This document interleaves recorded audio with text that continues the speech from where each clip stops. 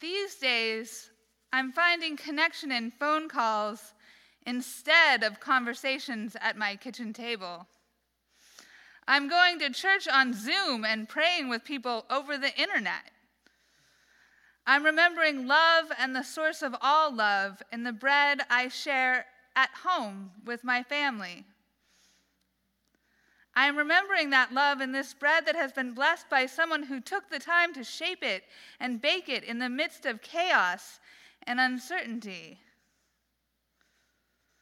I am finding connection in long walks through my neighborhood, in watching the flowers even now bursting from the branches, in watching the children even now bursting from their doors to ride bikes in the streets because there are no cars anymore. The other day I delivered dozens of sandwiches for folks with no food, and I found real connection in that peanut butter and jelly, in those brown paper sacks. That meal was a sacred one for sure. I am finding connection in the prayer I say at night, the tired and uncertain one that Jesus answers with sleep. Each of these strange days we are waking to is a challenge.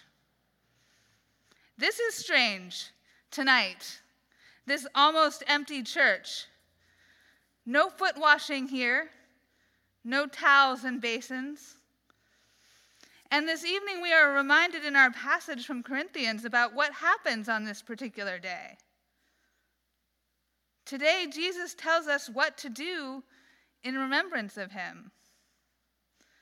The Lord Jesus, on the night when he was betrayed, took a loaf of bread, and when he had given thanks, he broke it and said, "This is my body that is for you. Do this in remembrance of me." In the same way, he took the cup also after supper, saying, "This cup is the new covenant in my blood. Do this as often as you drink it in remembrance of me." Many of us have faithfully received this sacrament for many years, but not today. Today we can't gather around this table. And it's not the same watching the celebration of the Eucharist online. When I was a kid, my grandmother used to watch Mass at the cathedral on TV, and I thought it was so strange. Who would want to do that? And what could she possibly be getting from it? It seemed like an empty spectacle. She'd be laying down in the already hot Arizona morning in her pink nightgown with her hand on her neck that was always hurting her, invariably saying unkind things about her bishop while he preached. And I didn't get it. It seemed like a ritual she was going through just the motions of, maybe just to hedge her bets. Here's what I'm learning. Watching the celebration of the Eucharist online is not the same. It's different. But the world is different. I am different. I am opening up to things that hadn't seemed possible to me a year ago. The act of spiritual communion that I'm willing to bet my grandmother used reads, "My Jesus, I believe that you are present in the most holy sacrament. I love you above all things, and I desire to receive you into my soul. Since I cannot at this moment receive you sacramentally, come at least spiritually into my heart. I embrace you as if you were already there, and unite myself wholly to you. Never permit me to be separated from you. Amen." I wonder at what my grandmother must have understood in her great wisdom, great Catholic matriarch that she was, ruling the world from her chaise lounge. We are never separated. In the words of our presiding Bishop Curry, Across the Episcopal Church, the current pandemic has given rise to many questions about challenges to our liturgical life. Bishops are being asked, may we do this or that? Will you permit this or that way of celebrating the Eucharist or delivering Holy Communion to the members of our congregations? He goes on to refer to Rowan Williams in the same-sex marriage debates. This permissible, not permissible way of conducting the conversation was a dead end. The real and much more productive question for a sacramental people, he said, was not simply whether a given practice was right or wrong, but rather, how much are we prepared for this or that liturgical action to mean? How much are we prepared for it to signify? Sacraments affect by signifying. So what do our new or changed rituals in this pandemic signify? We are creating together. There are all kinds of possibilities, grounded in tradition but reaching for ever greater communion in times that are transforming the way we think about community and church and God. This has required a lot of stretching for me. The first time I led morning prayer at St. Albans on Facebook, I was stumped.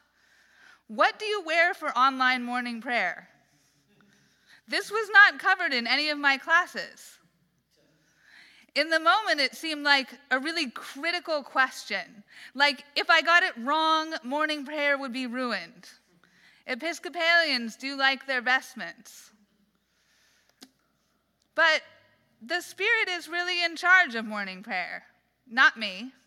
She rushed in through the words, and it didn't matter what was the right thing to wear. It mattered that I was there, praising God. While we're worried about the right clothes or the right words, worried about what qualifies as a sacrament, worried we might have to do without, the world is rushing on around us, and Jesus is in it. I wonder if we can use this as an opportunity to see the sacred at every table, to see the sacred in every human, to worry more about our siblings in need and less about the permissible, not permissible conversation that is truly a dead end. It brings to mind something else Bishop Curry is known to say. If it's not about love, it's not about God. In today's reading from John, Jesus said, I give you a new commandment, that you love one another. Just as I have loved you, you should also love one another. By this, everyone will know that you are my disciples, if you have love for one another. Whatever we do that demonstrates love for one another shows that we are followers of Christ and brings us closer to him. It's okay to grieve what was. It's okay to wish for a moment that things were the way they always were, that we could just do things the way we've always done them. But that, friends, is how churches die, with or without a pandemic. So, watch this service online and share your Thanksgiving. Try foot washing at home. Participate in morning prayer on Zoom and in evening prayer on Facebook. Wear the wrong thing. Use the BCP or write your own prayers. Lament. Share gratitude. Connect. Pray with your family at dinner. Pray alone at breakfast. Do something familiar. Do something a little challenging. Participate in the creation of some new way to signify God's love. Do what you need to do and know that you are never, ever separated from him. Not even now. Not even in death.